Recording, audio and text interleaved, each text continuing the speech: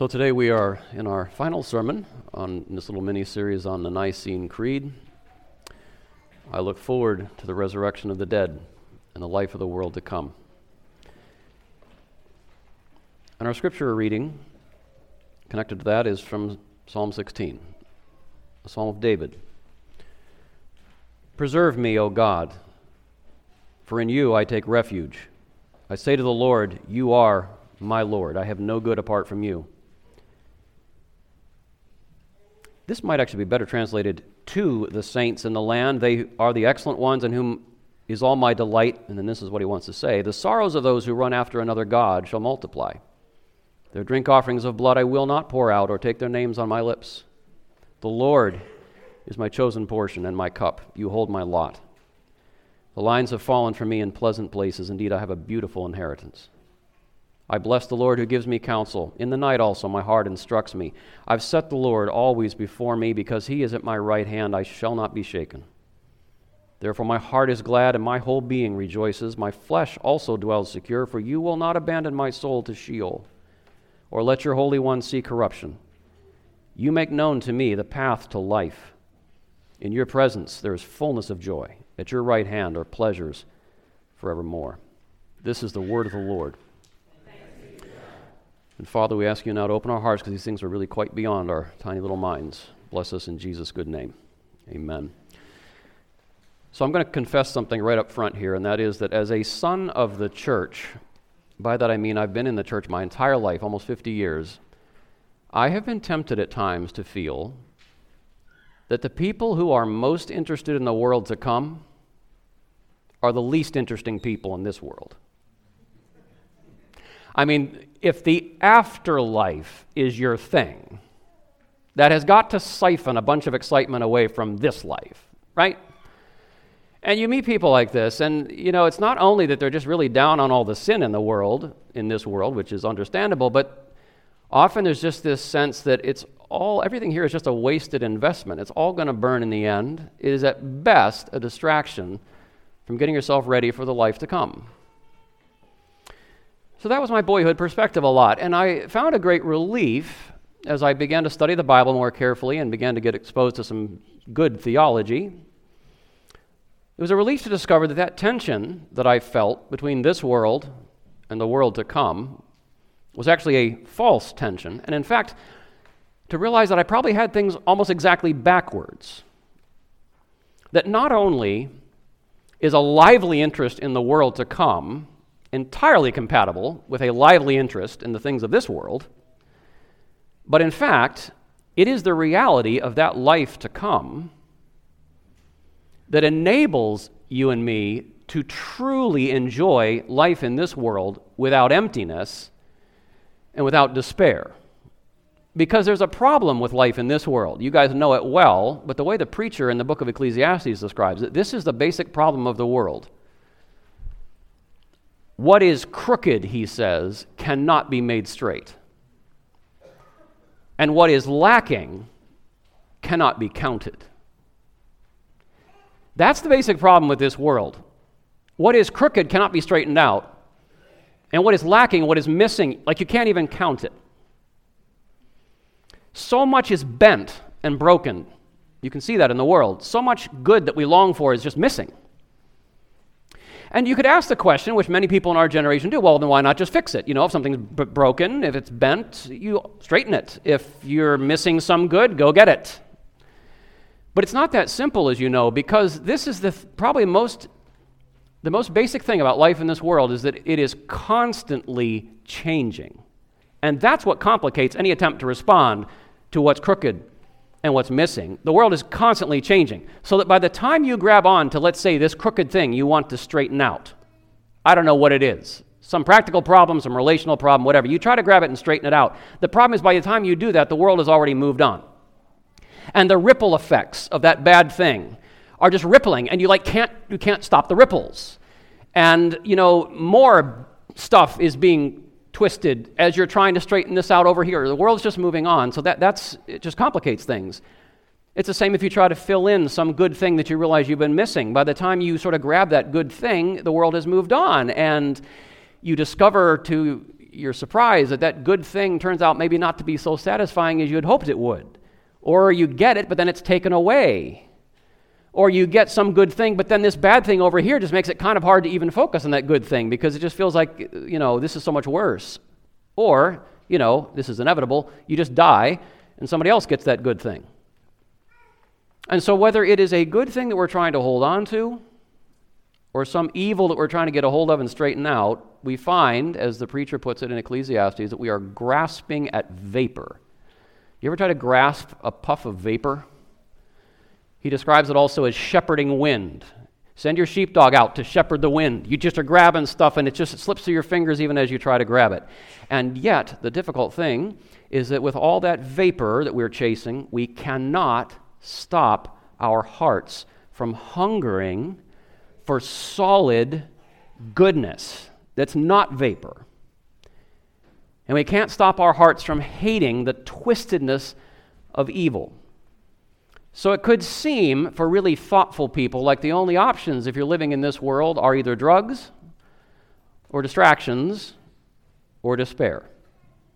But actually there's an answer to this that I've been describing, and it is found in this simple credo, this simple creed, this part of our creed. I believe in the resurrection of the dead and the life of the world to come.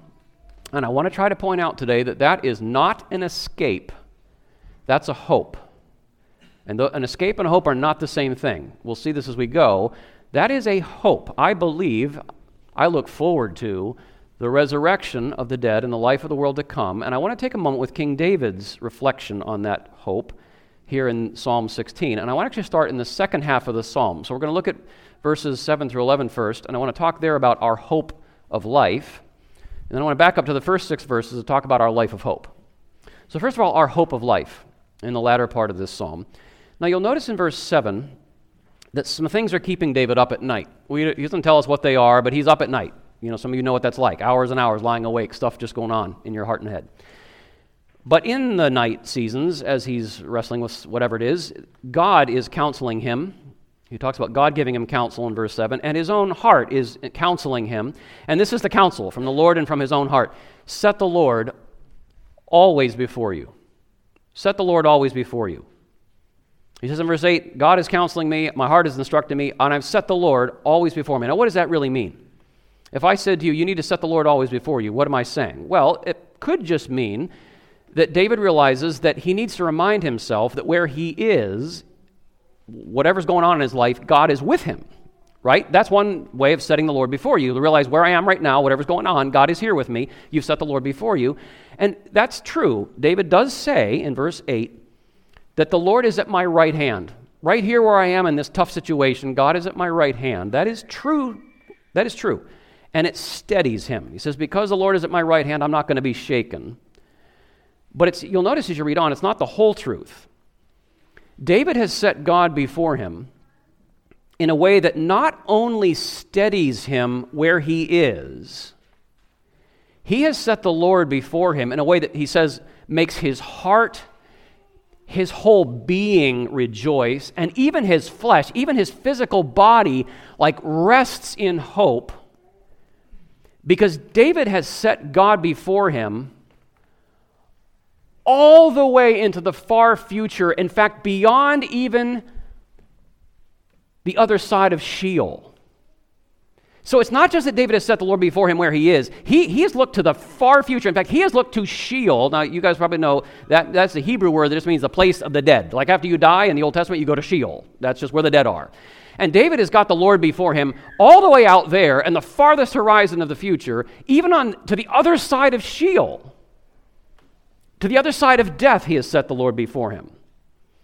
Because he goes on in verse 10 to say, these are quite famous words, I'm sure you've heard them. He says that corruption in Sheol, you die, you rot. Corruption in Sheol will not be his end. You will not abandon my soul to the place of the dead. You will not let your Holy One see corruption. In that death experience, God is going to still have his hold on David. And he says in verse 11, God, you are going to make known to me, you're going to reveal to me the path to life at another level entirely, beyond the corruption of Sheol. And in that life, that is coming for David, it is not that David's going to be setting God at his right hand, setting the Lord before him. He says, God, you're going to set me before you. You're going to set me at your right hand. And at your right hand, God, in your presence, there is going to be, joy. He described. In my study this morning, I spent a long time trying to figure out how I would describe this to you. In your presence, God, there is fullness of joy. I don't know what that's like. You take the happiest moment of your life. I mean, there are moments we feel joy. It always fades. There's always some bitterness mixed in. Fullness of joy, I mean, it is joy that so far exceeds our experience in this world that we actually lack language to talk about it. I mean, what is it like to be filled with joy where it is literally running over the edge of your capacity for joy, and God keeps expanding your capacity so you can have more? I mean, it's just joy like it would probably drive you out of your mind if you experienced it in this world. And he says, there are at your right hand, God, there are pleasures forevermore. Every pleasure you experience in this world eventually kind of tarnishes. Those pleasures at God's right hand, they only get more glorious with time. That's the life David looks forward to. And the thing about it is, all of that life and joy and pleasure will be in the body. It'll be in his physical body, his flesh. You feel this thing you're sitting in right now, this body of yours, that flesh, he says, God is going to raise it from corruption. Now, I'd like you to notice a couple of crucial things about this hope. Still talking about our hope of life. The first thing about this hope is that this is not just gifts. This is God. This hope is not just gifts. It's God. What makes that life to come what it is? Joy beyond words. Pleasures that never fade. What makes that world and that life what it is God. Now, I must tell you again, as a guy who was raised in the church, I have stumbled over this so much. Because this is embarrassing to admit to you, but when I think about spending eternity in God's presence, that does not excite me. And the reason it doesn't excite me is because I can actually relate to good things in creation. Like, I have experienced some things in this world with my five senses that are delightful. And I can imagine having lots and lots, it's like these people say, well, heaven for me will just be like all the best cigars, whatever your thing is. Like hell will be the absence of cigars, I guess. I don't know. We think in very, very earthy categories. It is hard for me to imagine being face-to-face with God and having that be something that is just causes me to overflow with joy. And what that shows, brothers and sisters, is how ignorant I am of God. Do you know what I think this will be like? To step into the presence of God?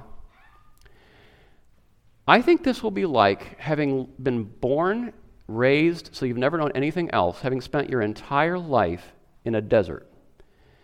And because you've never been anywhere except this desert, you don't know anything else. And so it seems to you like a pretty decent desert, because every once in a while you get a tiny little drop of water.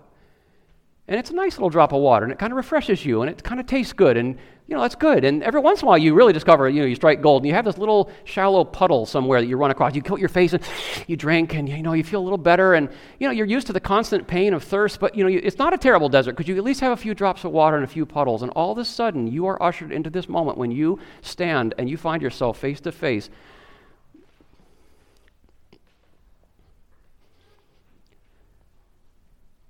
with a mountain range that is just stunningly green. And it stretches on and on and on beyond what your eyes can begin to see. And thundering down from the high peaks of this mountain range as you stand there are just roaring rivers and falls of the sweetest, freshest water pouring down to where you are. And no matter how many centuries you walk into this mountain range, you can just sink your head into pool after pool of sweet, refreshing, ice-cold water, and every sip is life and healing and joy and health, and you just find yourself completely unable to take in how this could even be. I mean, brothers and sisters, You look at the heavens and the earth, if these are full of the goodness of the Lord, and they are, I mean, have you seen pictures from the Hubble telescope of what's out there in the reaches of space? Have you ever, watched one of these Netflix documentaries about the mountain ranges? I mean, full mountain ranges down on the floor of the ocean, and all the creatures down there just doing their ocean floor thing that God made them to do. And then you come back to Middle Earth, and you look around at just the sheer natural and cultural beauties of life in this world, and you look at all this, you say, this is such good stuff. This is all the goodness of the Lord. So what will it be to finally behold him to whom all of this is a handful of dust? Do you realize that as you think about what goodness even is, every thought in your head about goodness is a thought planted there because of God's good gifts? When I say to you, what's the good life, you start talking, you're talking about stuff God made. You're talking about stuff that God himself invented and gave to humankind to delight in and to enjoy and to nourish and sustain us. What then will it be to meet the giver himself, the inventor, the one who spoke it all into existence and loves it more than we do? Do you think God is going to disappoint?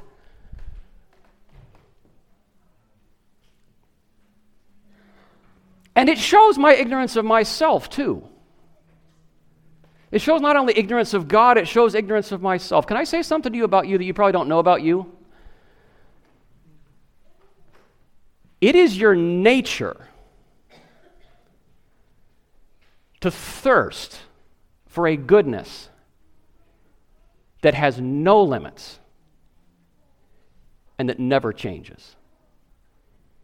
You cannot ultimately quench your thirst on anything less than that. You are made by God himself to thirst for a goodness that is beyond all bounds and that never fades or changes. That is not a desire that some religious institution imposed on you. That is inherent within your nature itself. And when you and I try to turn away from that desire for goodness without limit and without change, we say, no, I'm going to quench my thirst over here in lesser things. You become a walking self-contradiction. You are now fighting against your very nature. And the unavoidable symptom of turning away from your nature is restlessness. This is not just gifts, it is God. There's something else about this hope. It's not just relief. It's reversal. See, relief is what escapists want. Relief is, I'm tired of life in this body, I'm tired of life in this world, get me off this burning ship, please, God. You know what God says in response to that? Get me out of the body, just get me out of the world, I just want to escape, I'm going to blast my mind with acid, or I'm going to find, suicide, or some other way out. I mean, it's escapism, right? And we have a lot of religious versions of this, kind of pie in the sky when I die. My little gold mansion up on the hilltop. Get me off the burning ship. That's a desire for relief. That's escapism. God will have none of it. You know what God says? He says, no, because this is my ship. This is my ship, this burning ship. And though this ship sink all the way to the ocean's lowest floor, I am going to raise this ship, and I am going to outfit this thing with engines and cabins like eye has never seen and ear has never heard. It is going to be awesome. That is what we call resurrection. Resurrection is not just relief, an escape hatch in the cosmos. Resurrection is the undoing of the ruin of sin. Yes? Amen. Resurrection is the reversal of the effects of sin. But it is not merely resuscitation, because you could say, well, a resuscitation is also a reversal of death and a reversal of sin's effect. But a resuscitation only gets you back where you were. It only puts you back on the burning ship. No, resurrection produces something that is indescribably better than it was before sin. Your body is not just going to be restored to you, your body is going to be glorified. What does that mean? Don't know. Eye has not seen, ear has not heard. You're going to be a wild thing to look at. C.S. Lewis said, if I could see you now, the way you will look then, I would be tempted to fall down and worship you. You're going to be unbelievable with the glory of God. Not just restored, but glorified. All of sin's effects reversed. And Romans 8 tells us, the Apostle Paul tells us, that resurrection, that reversal, the undoing of sin's effects, that is the destiny not just of your body and my body. That is the destiny of the entire creation, which groans like a woman in labor to be relieved of the decay that sin has brought into the world. And it is in this great reversal that we call resurrection of our bodies and the cosmos. It is in that great reversal and nowhere else that we find a couple of things that our generation needs so much. One, we find an ultimate answer to the problem of evil. I find myself now talking to young person after young person after young person after young person who have this very, very hard question that they are wrestling with, and it's an excellent question. Why would... No, it's stronger than that. How could an all-good, all-powerful God allow the evils that happen under the sun? How could he allow these evils? If he's all good and he's all-powerful, what is going on? That is such a good question. And you know, the resurrection gives us a very powerful answer to that. And it is this, that God allows these things only temporarily. Do you follow? He allows them only temporarily. Joseph had a traumatic experience with his brothers. They tried to kill him. Years later, he could say, as you know very well, God took what you meant for evil, God meant it for good. God has reversed, and in fact, what Joseph experienced in fellowship with his brothers in that reconciliation at the end of the book of Genesis is so much more glorious than could have possibly happened if they're all just sitting around the table as a bunch of young men around, in their father's house fighting for their entire lives. God brought something beautiful out of that wreck that perhaps could not have even happened if things had stayed where there was not so much sin. So God allows what seems just like an evil that has broken everything, and yet out of it, in that temporary thing that he allows, he is bringing forth ultimately resurrection. Jesus' scars. Do you know, you think about Jesus' scars. Are the scars of Jesus now not utterly beautiful? Because they have no killing power. But they are scars that are actually eternal emblems of the love of God. The worst crime ever was the killing of Jesus. The worst evil ever, the killing of Jesus. And yet, in a way, it's only temporary, the evil, so that God can bring resurrection. But this is not only an answer to the problem of evil. It is hope, this resurrection, it is hope for the whole man. Because this thing that we're looking at, that David's looking at as he looks beyond Sheol, it is not a disembodied spirit world. I actually get so nervous when evangelicals talk about heaven, because what they inevitably seem to mean is I'm going to float around as a spirit forever. No, you are not. The ancient, classical world had this idea too of kind of, escaping from the body. You could just sort of be non-material. Perhaps that's a better life, this disembodied spirit world. That is not the hope. Nor, to bring this into the 21st century, nor is this thing we're hoping for a digital heaven, where freed at last from the confines of our bodies, we get to relate to each other for all eternity through our preferred avatars, which really has become the great hope of our generation, to be able to free ourselves from all bodily constraints and relate to each other through self-selected, self-crafted avatars. And as attractive as that might sound to what Samuel James calls the worldview of disembodiment, that has now seized the reins of cultural power and is profoundly hostile to the body. I was saying to someone yesterday, is it any accident that the transgender movement of people being somehow disconnected from their bodies arose in the digital age where we've all become disconnected from our bodies because our most basic way of relating to the world now is mediated through a disembodied medium? By the way, if you've never read Samuel James's book, Digital Liturgies, please buy it this week and read it. But none of that is our hope. The hope, beloved, is for the whole man. It is you with your given body resurrected. And it is I with my given body resurrected. It is us together in a restored and glorified physical creation where there is nothing crooked and there is nothing missing. And for all eternity, we are not going to enjoy a dull vacation. We are going to enjoy kingdom life. Worship. I want to sing with you guys there. Fellowship. Dominion. in love, missions for our Father King for all eternity in the world that is to come. And all of that, brothers and sisters, is what animates now, in this present world, our life of hope.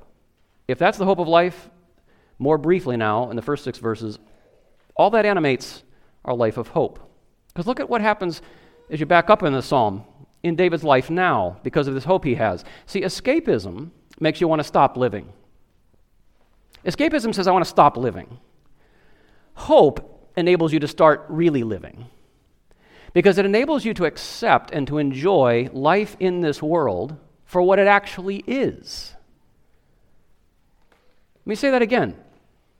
When you hope for the world that is to come, that hope of the world that is to come enables you to start really living life in this world because you finally are able to take life for what it is and realize that this life in this world as we know it now is not our destination, it's the journey. It's how God, our Father, under His care and under His instruction, the one who called us to His eternal glory, He is leading us. We are on the way under Him to that life of the world to come, and this is the way. God is leading us there. This is the journey.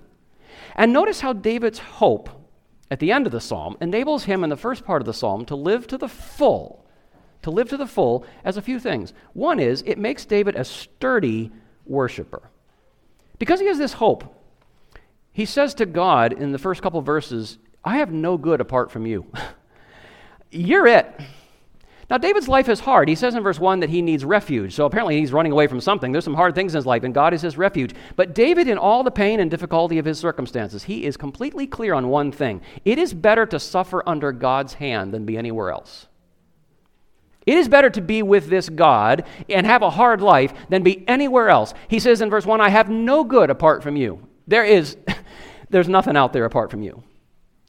Brothers and sisters, some of you probably need to hear this afternoon. If your life is hard, some of you are saying, if. If your life is hard and you have God, you need exactly one thing.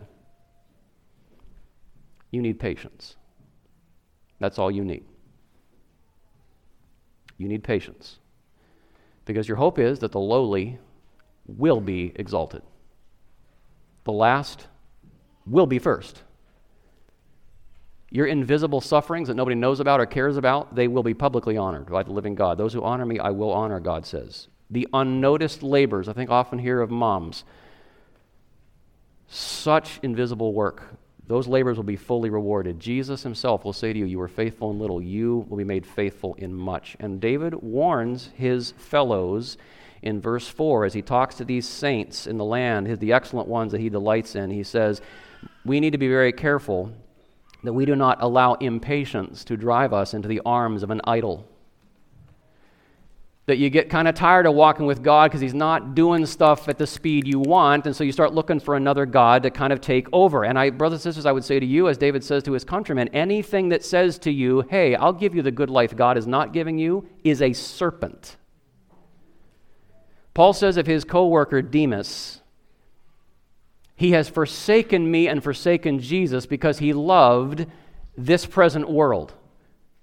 He didn't mean by that Demas enjoyed life under God. He meant by that Demas decided eventually, when it got really difficult to be a follower of Jesus, that he would just get what he could get now. And he would not have to carry the burden of hope anymore. He would just take what he can get now and forget about all that pie in the sky. He needed to hear what C.S. Lewis says so pointedly about hope in his book, Mere Christianity. He says, aim at heaven, and you will get earth thrown in. Aim at earth, and you will get neither.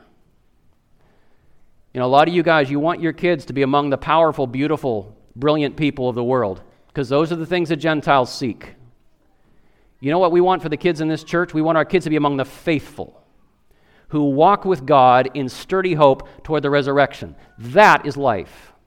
And David is a sturdy worshiper. He's also an encouraging friend, because I've already said, verses 3 and 4 are David really talking to his countrymen. And he just is shouting out to them, hey guys, I'm not following, we're not going after the idols. We're sticking with God. He's life. And when you feel like you're swimming against all the currents, and some of you guys know what this is like, you just feel like, man, could I just for 1 minute drift with the current? I'm just like swimming upstream all the time. And it feels like God isn't helping me, and I'm just tired, and I'm just like, is it worth it? There is nothing in those moments when you're exhausted and discouraged. There's nothing like looking over next to you and seeing a friend, swimming next to you, splashing his way upstream or her way upstream, and this friend just keeps shouting to you, listen, this is the way, right? No other gods for us. We've got the hope. Look at those ridiculous dumb idols over there. Study on, chaps. Here we go. You need that sometimes. I'm like, thank you. Yeah, okay, swim on. And David does that in verse 4. He's like, guys, this is it. We have the hope. Forget the false gods. They're a mockery. If you're familiar with Pilgrim's Progress, every Christian needs a faithful, yes? David is a sturdy worshiper. He's also an encouraging friend. And the last thing I'll point out is he is also, because of his hope, he is able to live in this world to the full as a grateful receiver. This famous line in verse 6, the lines have fallen to me in pleasant places. I have a beautiful inheritance. Without hope in God, if you don't have hope in God, the good things in this life are going to mock you in the end because they will show themselves inevitably to be vapor. You will have them and then you won't, and you'll be frustrated. But if you have hope in God, then every good thing in your life is a little allotment, a little portion from His own hand to you. It is a little foretaste, it is a little cup of water, as it were, to say, here, take a drink. This is a foretaste of that whole inheritance that is to come. And David says, I have a good portion. The lines that God has allotted to me have fallen to me in a pleasant place. I am enjoying life because these things come to me from the hand of God. And so in this world, because of our hope, the saints, the people of God, we should be really, really into meals and music and friendships and stewarding our resources and building value and doing justice and advocating for righteous judgments. Why? Because we're trying to somehow make this world the world to come? No. We love these things. We fight for these things. We build and steward these things because these are God's good gifts. Fine, they're not the full joy and the full justice of the world to come, but they are absolutely signs and anticipations that God gives us of all that is to come. And so we can say, I look forward to the resurrection of the dead and the life of the world to come. And so, as the writer of Ecclesiastes says, I'm going to go home this afternoon and I'm going to eat my bread with joy. I'm going to drink my wine with a merry heart. And I'm going to live well with the wife of my youth and put on white garments and anoint my head with oil because God has already approved of me. And He will bring all things into judgment, whether they be good or evil. So my chief end, my whole duty, is to fear this God and keep His commandments. That is the whole duty of man.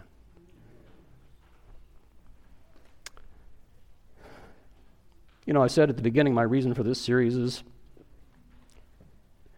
that I want so much for your joy to be full. I want you guys to have solid joy. And my prayer is that this sermon especially will serve that end. Amen.